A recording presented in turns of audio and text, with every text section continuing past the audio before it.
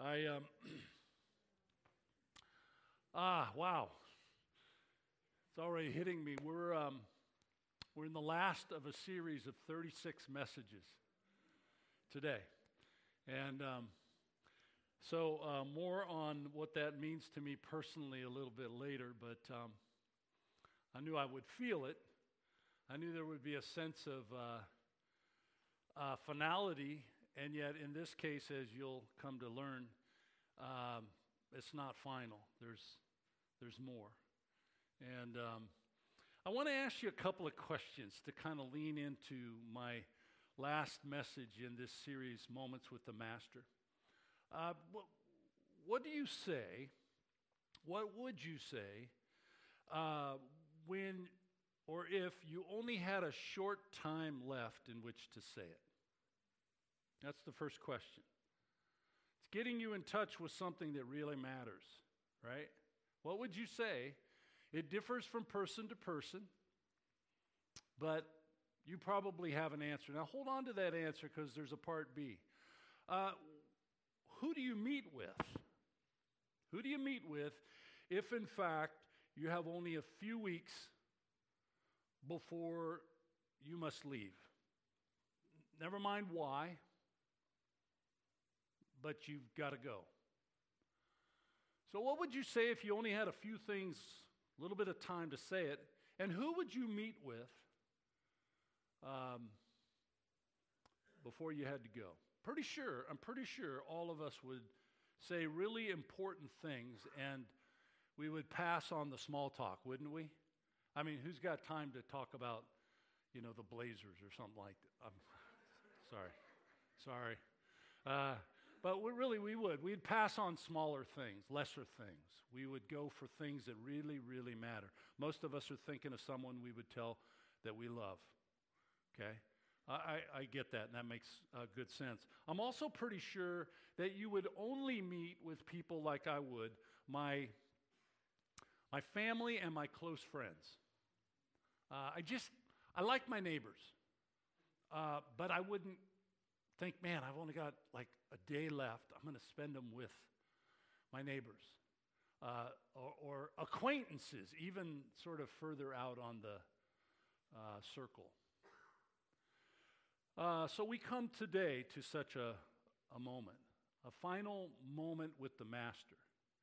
I mentioned already it's the 36th moment with the Master message that takes us clear back to August in the middle of the pandemic. Remember that thing? We've almost killed it. But today's moment actually occurs different than all the others. So 35 other moments were spent with Jesus in one of the four Gospels. You know that has been true throughout. This one actually is outside of the Matthew, Mark, Luke, John narratives.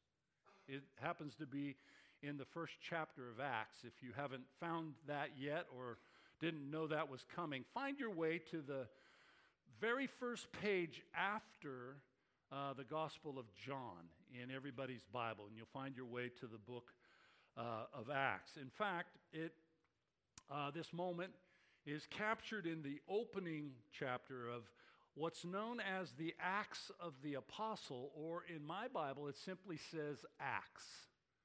All right? So I want to connect something because I'm very, very aware of and sensitive to people that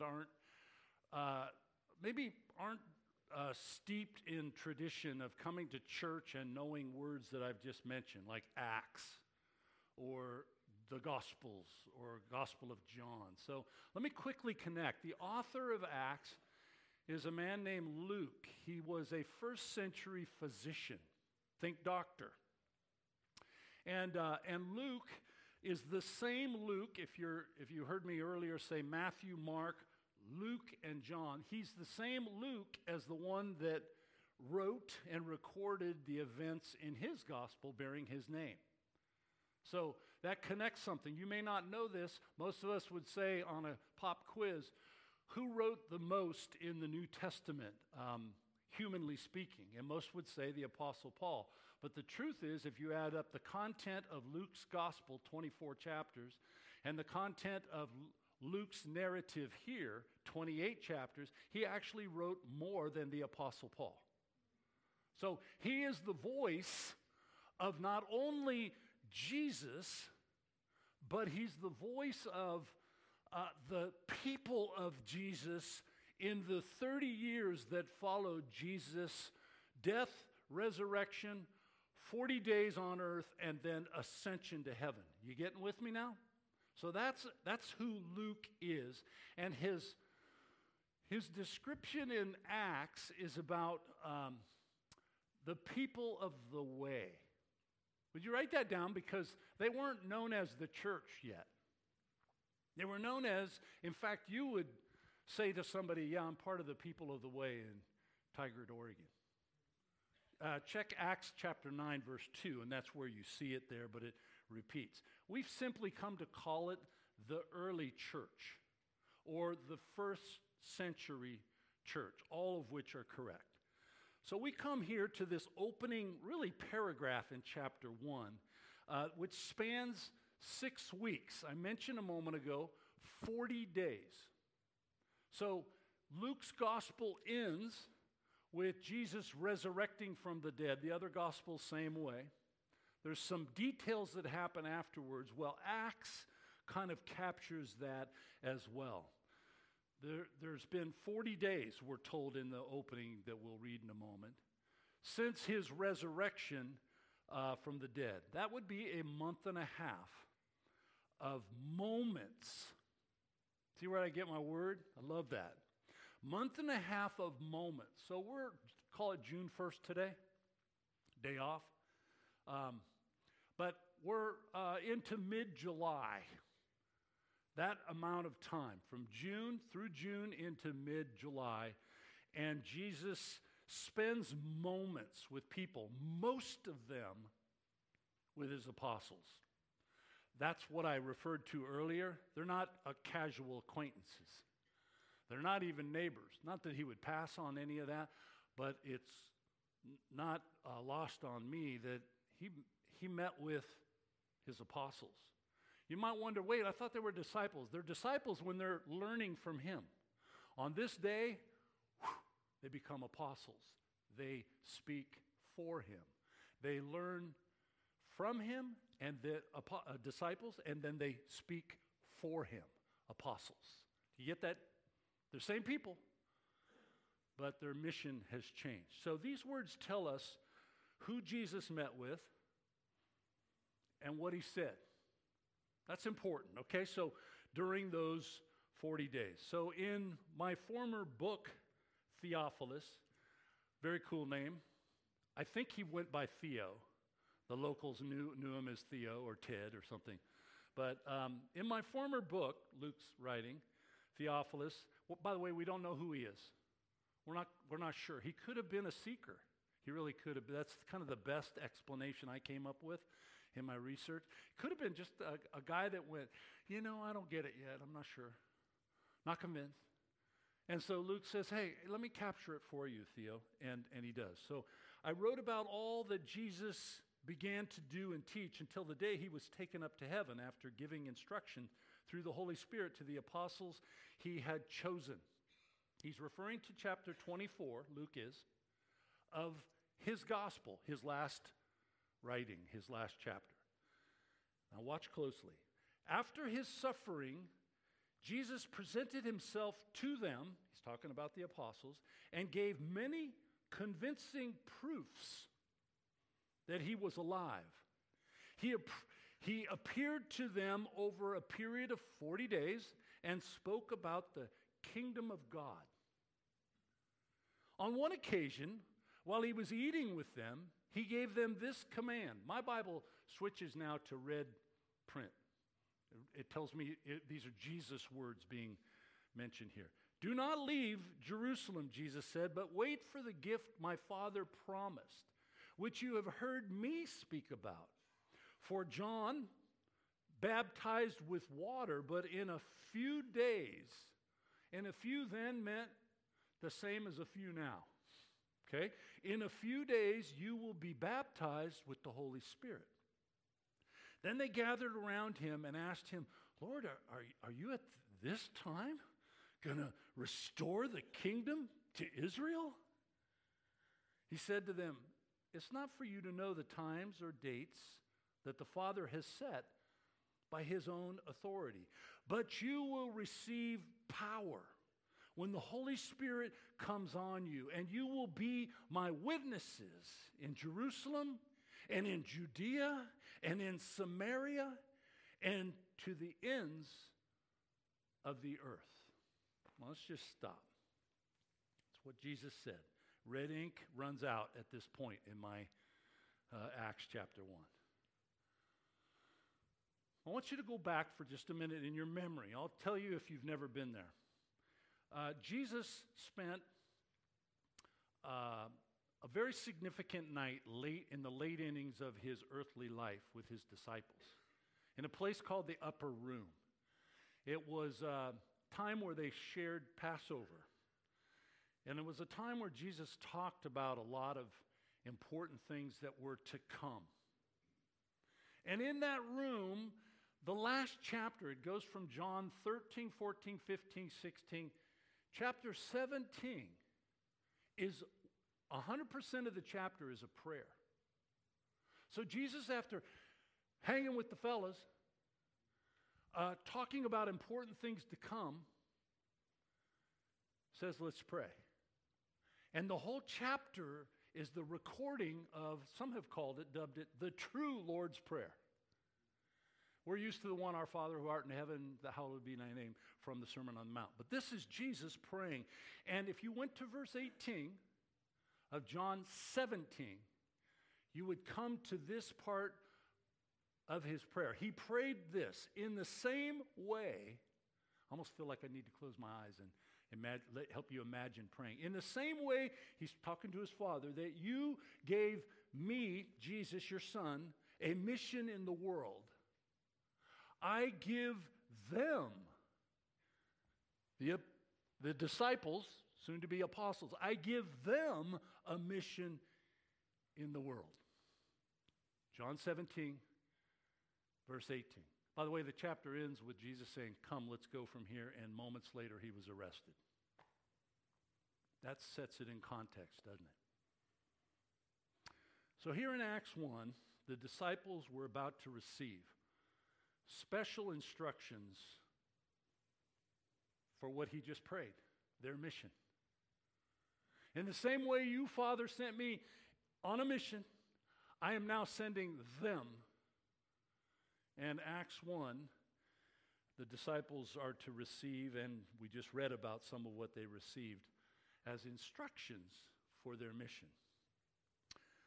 Rick Warren makes a helpful connection. Listen to this. And by the way, if you've not read his book, many did, like millions have read Purpose-Driven Life. It is outstanding. It's very biblical, and it takes you to the text in a way that says, is this purpose real in my life? So I would recommend it without reservation. He makes this helpful connection. The mission Jesus had while on earth is now our mission. And what is that mission? He's just plain speak here. Here it's what it is, introducing people to God. The Bible says Christ changed us from enemies to his friends and gave us the task of making others his friends as well. So Jesus on this day is at one of his favorite places, the Mount of Olives. If you were to go back in this 36 weeks, you would hear us repeatedly going there because Jesus spent so much time there. It was the place where the famed triumphal entry, we celebrate that on Palm Sunday. He rode a donkey from the Mount of Olives, Bethany, Bethphage, just around the corner, and he came down the Kidron Valley and up to Jerusalem on a donkey. That day we call it Palm Sunday. It was known as the triumphal entry. And then you go a little bit further and you hear Jesus teaching the most extensive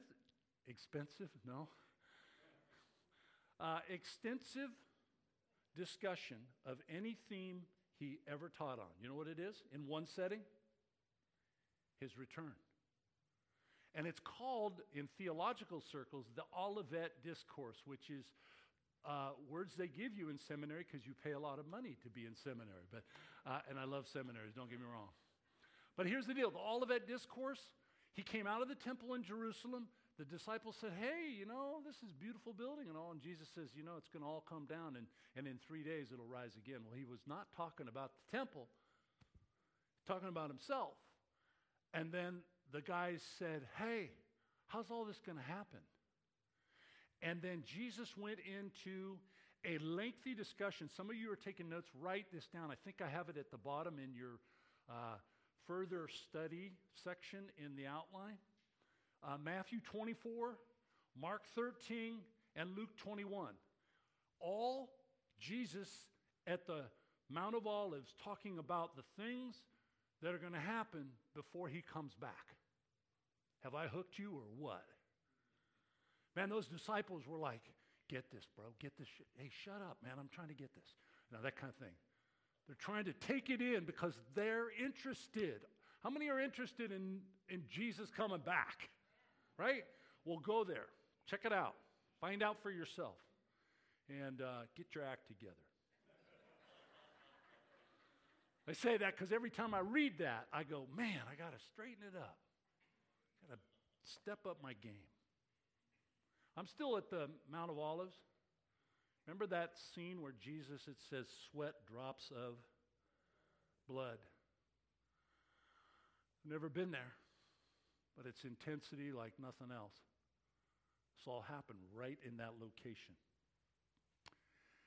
And then, sure enough, Judas was the guy that shows up and kisses him on the cheek to betray him, and ultimately led to his crucifixion.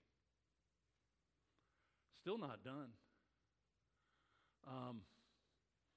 It's the place of his ascension. Ascension means returning to heaven. It all happened right here. By the way, the prophet Zechariah, he's an Old Testament prophet, was the one in chapter 14, verse 4, said, he will come back. How many know Jesus is coming back? And I know he's coming back to our world, right? Raise your hand. You believe that? Well, guess what? I know where exactly he's coming back in this world. He'll come back physically. He's not going to be everywhere at that moment. He will come back to this location, the Mount of Olives. You getting why I call it his favorite place? It was that big. So it's rich with symbolic significance. And here he has, recorded in these words, the last few moments. On this morning with his disciples. And he delivers important information to now his apostles. So you made the earlier connection. That means this is information not just for them, but for us. All right, I'm going to give you 3. Not because I'm a preacher and everything comes in 3s, no. It's Father, Son, Holy Spirit, so there. But anyway, think of these as necessary information for carrying out your mission. First, he really rose from the dead. He really did. You say, well, come on, Pastor, I got that. What's number 2? Hold up. Not everybody truly, deeply believes that. Verse 3, which begins the section that tells what he did, Jesus did during these 40 days. After his suffering, look at here. He presented himself to them and gave many convincing proofs of what? Finish the verse for me, everybody. That he was alive. So for 40 days, he gave many convincing truths. If you were one of those to see him with your own eyes, you would have no denial of that reality. You saw him die. Some of y'all went to watch him be buried. But he's not there anymore. And you actually saw him. He is alive. And believing this bedrock truth has become core to a power that is necessary in you as a person on a mission. I'm not talking to people that are, super type A. Just go get them and rock the house. I'm not talking about that. I'm talking about people that belong to Jesus who see Jesus are never the same. If you took time to go to my favorite go-to passage for the importance, the core essential of he rose again, the resurrection as it's called in the Bible, you would find your way to 1 Corinthians chapter 15. And it's a very extensive chapter written by the human author, the Apostle Paul. And he said stuff like this: if Christ has not been raised, in other words, if you aren't settled on that fact, then, he's talking to preachers first, then our preaching is useless, and so is your faith. You're wasting your time to come here. It's not going to do anything for you. See how consequential this is? He goes on. For if the dead are not raised, then Christ has not been raised either.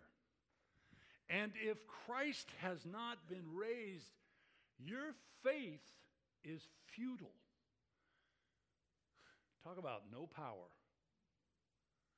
And worse off, you're still in your sins. And he concludes, then those who have fallen asleep in Christ. Can I be very, very personal about it? My mother, who died a month ago, did not die because of what I'm telling you right now. The resurrection, Jesus rose from the dead. And because of that, I don't have to wonder, is she really alive? Is she? No, I know she is now face to face with Jesus because he said so. Do you hear the strength in my voice? Do I miss Mom? Yeah. Will I see her again? Yeah. Amen? You want to clap on that. How many of you have loved ones you want to see again? This isn't hype. This is just truth. So, given the resurrection's importance, no wonder Jesus gave, we're told here, many convincing proofs that he was alive. I don't know what that meant. If I was Jesus right now, and I sensed that you were a skeptic, I'd come down and I would rub your face or something, let you feel, that's not a ghost. I might kiss you on the lips. I don't even know. But I would do something that demonstrates to you I'm legitimately alive. So whatever the convincing truth, I can give you a couple that come to mind. He ate with his disciples. Remember that?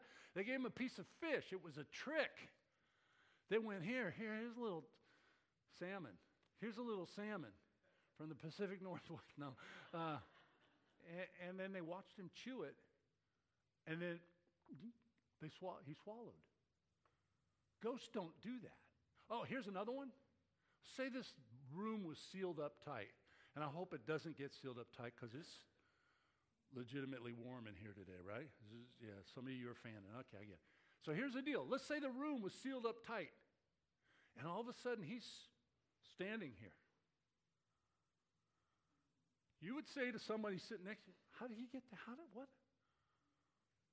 And man, he's a better preacher than that first guy. You'd say things. You'd just go, what happened here? Right? That's a convincing proof. And it went on like that. He actually went on to rebuke people, his disciples. You've been given a lot of evidence and you're still not convinced. What's up with you? So I'm going to ask you right now on this first important piece of information that's like fuel in your rocket.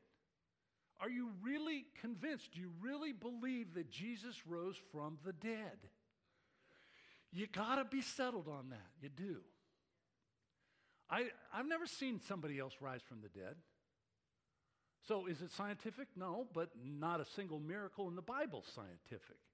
That's not our standard. We're way higher than science. We are. If not, if you're not convinced, I have an assignment for you. It's right here in what we just read. Why don't you ask him honestly, not a test, just to ask him honestly, hey, Lord, you gave them convincing proof. Would you give me some of that? Or point me to where it is in your book, the Bible. Would you do that? I think your mission, my mission, depends on it. Second powerful piece of information. Also verse 3. Notice he appeared to them over a period of 40 days, some of the convincing proof, and spoke about the kingdom of God. Here's what he's saying there. He really is the king. He is the king. And there is a kingdom coming. It's not a process of you and me making earth better and the kingdoms of this earth gooder until the day comes that we can say, oh good, the kingdom of God is now reestablished. There is a kingdom coming. You need to read late in Revelation and you'll see how it comes about. Pretty much the earth gets smoked. I won't. And all the bad people, and I don't mean bad like I'm not bad. I mean people that are bad and never turn to the only cure, Jesus Christ. Then all of them, along with the devil and his demons, are cast into an eternal lake of fire, according to the Bible. And then a new heaven and new earth are established. And the kingdom of God will have come. You got it? That's the deal here, okay? You remember words from Jesus in the Sermon on the Mount. I quoted it earlier, some of them. We pray the prayer, your kingdom come, your will be done, on earth as it is in heaven. Earlier, actually later in Matthew 6, verse 33, after a long list of things that people worry about, stuff like food and clothing, and stuff like that, important things. He says, don't sweat these things. Seek first the kingdom of God and his righteousness. And then those things that you're worrying about, they'll start to take care of themselves. So, though Jesus clearly emphasized the personal realm, which is what he's talking about here, what's being discussed here in verse 3, he spoke about the kingdom of God, he being the king.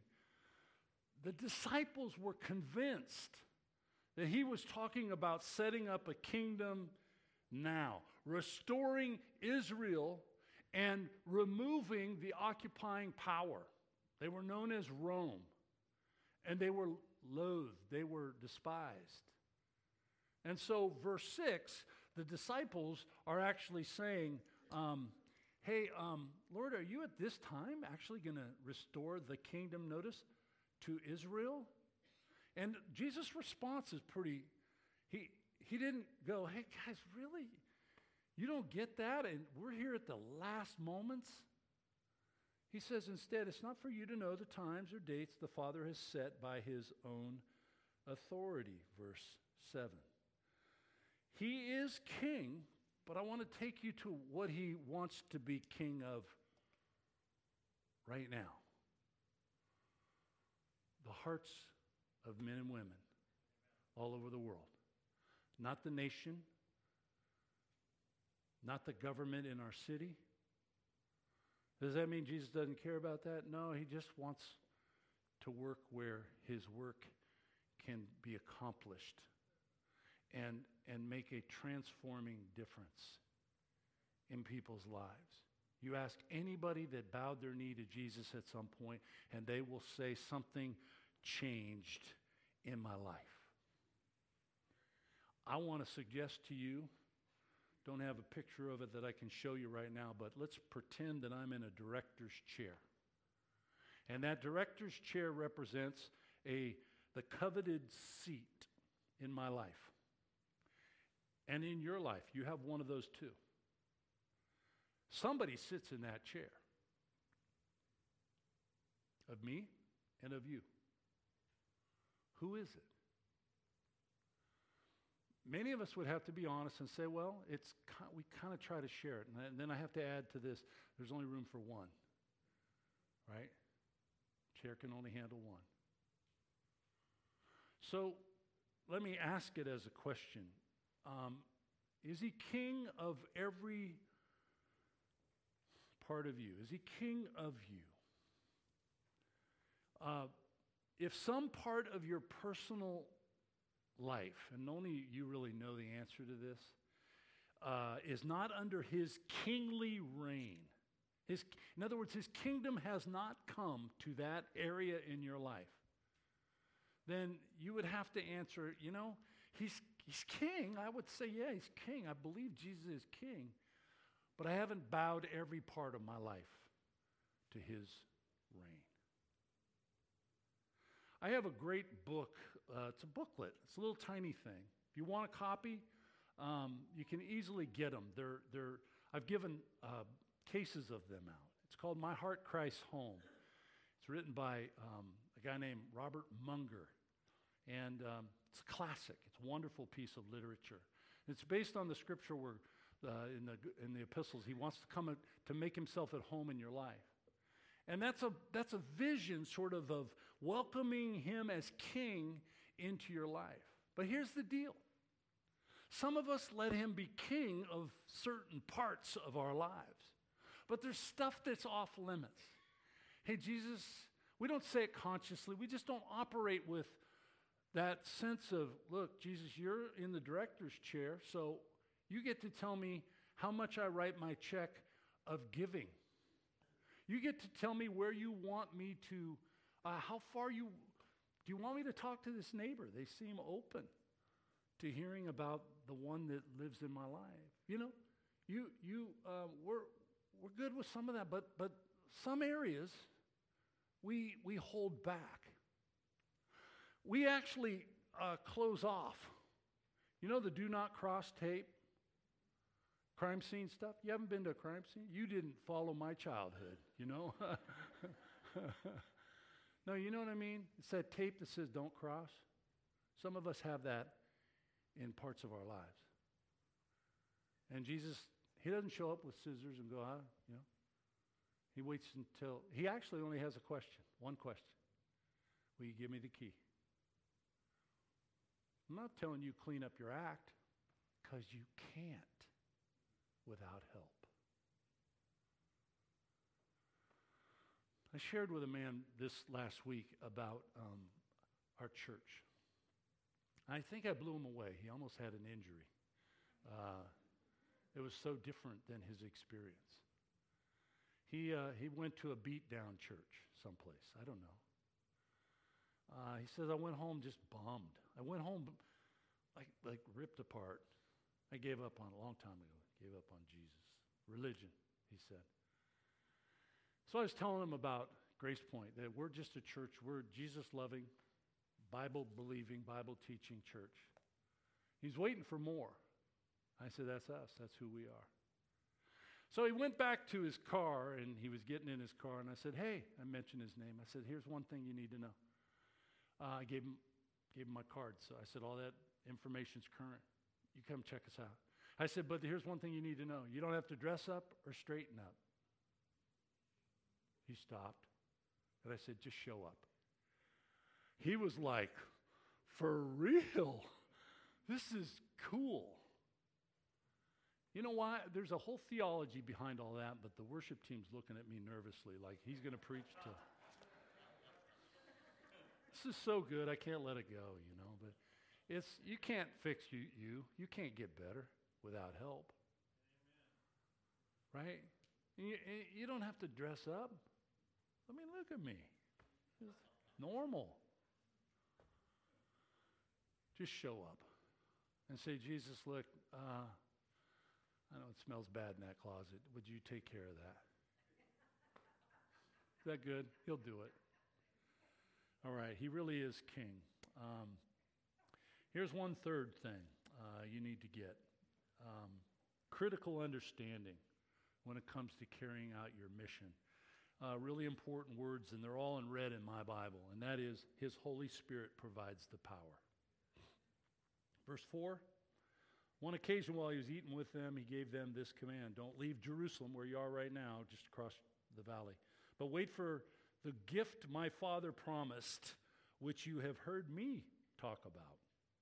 John baptized with water, but in a few days you will be baptized with the Holy Spirit. Verse 8, you will receive power when the Holy Spirit comes on you. You will be my witnesses in Jerusalem, where we are, and Judea, this southern kingdom, and Samaria up in the north, the former capital of Israel when the kingdom was divided. And in all those places, and then to the ends of the earth. His Holy Spirit provides the power. Jesus, the last night He was with His disciples, revealed words that had to just be I don't know the note on a piano, but that deep one that just thumb. You know what I mean? That one that stops everybody. And He said, I must go away. I wouldn't have wanted to hear it at all. We were having a great time. Why go away would have been on my mind. And then Jesus said, when I go away, I will send the promised Holy Spirit. And He said it this way. Okay? I'm quoting from His words in John 15. When the advocate comes, whom I will send to you from the Father, the Spirit of truth, who goes out from the Father, He will testify about me. And you also must testify. There's our mission. For you have been with me from the beginning. And the very next chapter explains that the day of Pentecost came, and the Holy Spirit, the place shook and rocked, and the Holy Spirit arrived. I want you to notice something carefully. The Holy Spirit would provide the power for the apostles to be, look at verse 8 again, witnesses. If you're in the habit of circling words, would you circle this word right now, witnesses? Really huge, huge word. It appears 29 times in Acts. It's more than one time per chapter, barely. Okay, 29 times in 28 chapters. Witnesses. Some of the time it appears as a verb, describing something you do, you witness. Tell about what you've seen and heard. Sometimes it appears as a noun. You are a witness. Okay, you're connecting those two. So put them together and verse 8 comes alive. We are the ones, witnesses, who tell what we've seen and heard, witness. We are the ones,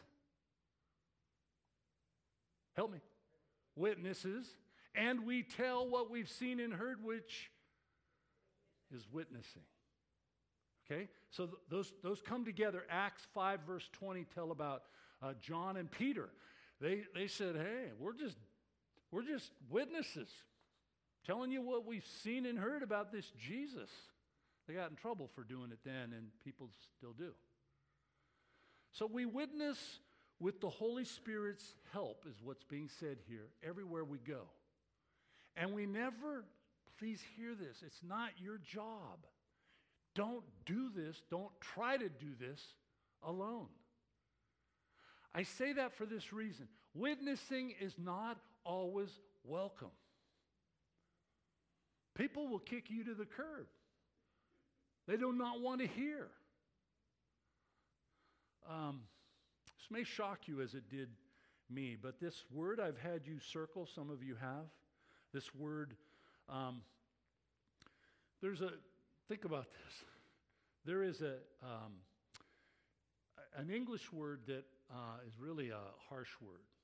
It's the word martyr. Martyr is really the word murdered for your faith. It's bad. Okay, so we get that word, the word martyr.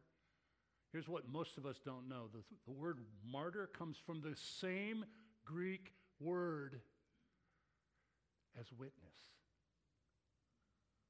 Not making this stuff up. Hold on. These apostles understood the connection.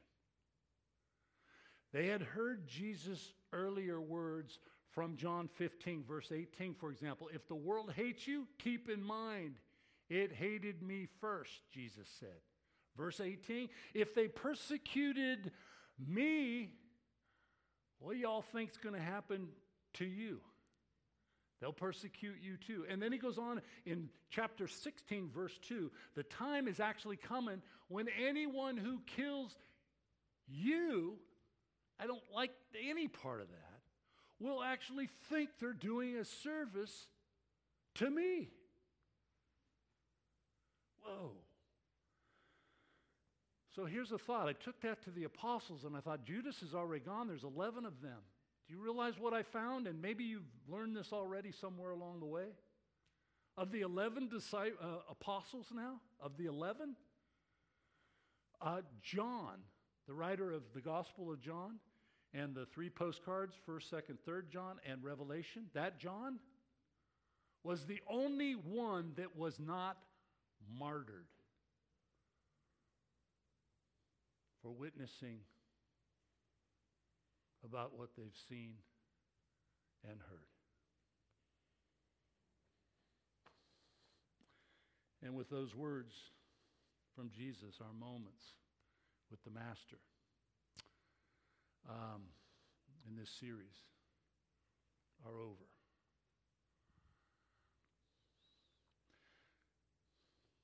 Kind of sad for me, to tell you personally.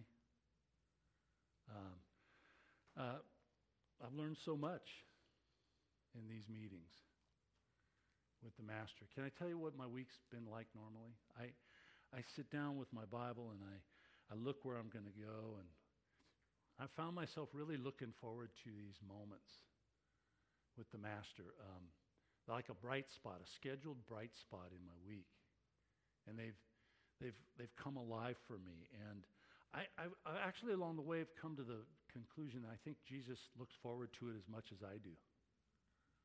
It's been really fun. And at first, you might wonder, the title that I chose, Moments with the Master, I just liked it because it rolled off the tongue. It just sounded cool, Hey, let's have a moment with the Master. Sounds good. But eventually it became way more personal for me. It's moments with my Master. That's how I approach this. And you know what else I found happening? I couldn't get enough of them. I would finish one, like I will in a moment, and I want to keep going.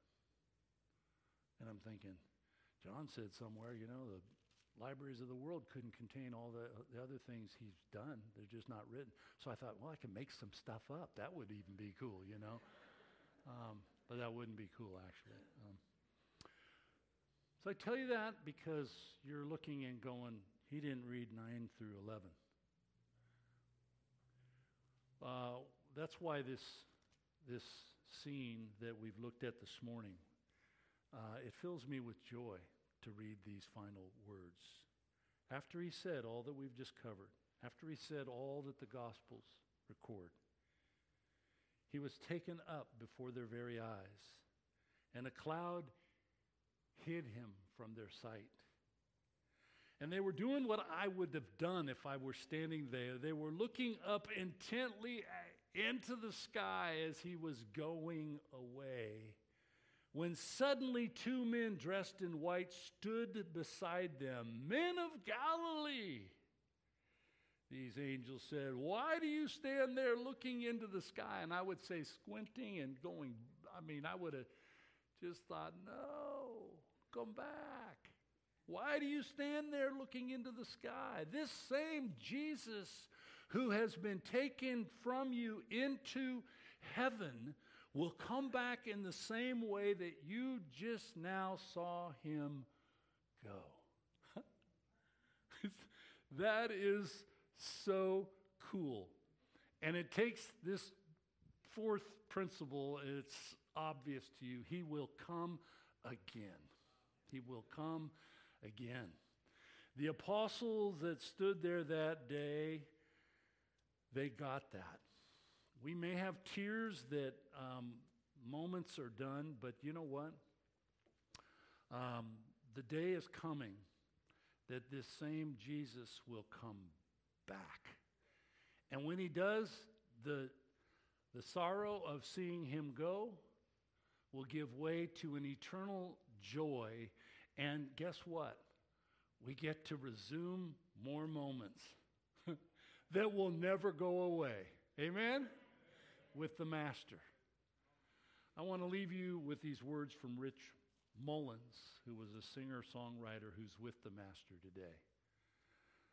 He captures well what my heart remembers well from this series. So if I stand, let me stand on the promise that you will pull me through. And if I can't, let me fall on the grace that first led me to you. And if I sing, let me sing with the joy that you have borne in me these songs. I would change it to these sermons. And if I weep, let it be as a man who longs for his home. I'd like you to bow your heads with me, please. If you have not bowed your heart to Jesus and confirmed with your tongue that he is truly the Lord, would you please hear me more than anything you've heard these 36 weeks? That is the most important moment with the Master. It's the starting point for all of us. Most important moment you will ever experience. And you can do that. You can have that moment right this moment. Would you pray this prayer if you're joining us live stream? You're in the house right now and you're saying, man, I've gone to church for a long time. I've heard tons about Jesus, but it's not quite there for me yet. Would you pray this prayer? Jesus, I am a sinner. Up to now, you have just been a story to me. Super interesting, but just a story. But I know that I can't be forgiven and I can't clean up the sin mess that I've made without you. And I can't be on mission for you and with you until you actually live in me. That was my story. So please be merciful to me, the sinner, and save me. Starting now, change me one moment after another as I spend time with you, my Master. If you prayed that prayer, we want to hear from you. If you're watching from some other place, would you contact the church? We just want to help you take steps to walk with the Master day by day, moment by moment. Same goes for you in the house this morning. If you just prayed that prayer, no shame, no embarrassment. It's a time of triumph and victory. Would you let us know? Write in, let us know. If you know Jesus, you knew him before this day, and this has been rich and rewarding for you, then tell what you've seen. And tell what you've heard about your Master to everyone you know until he returns. We love you, Jesus. We thank you for being powerful and present and incredibly personal. We respond to you one heart at a time now and worship to you until we see you face to face. Let's stand together and let's worship.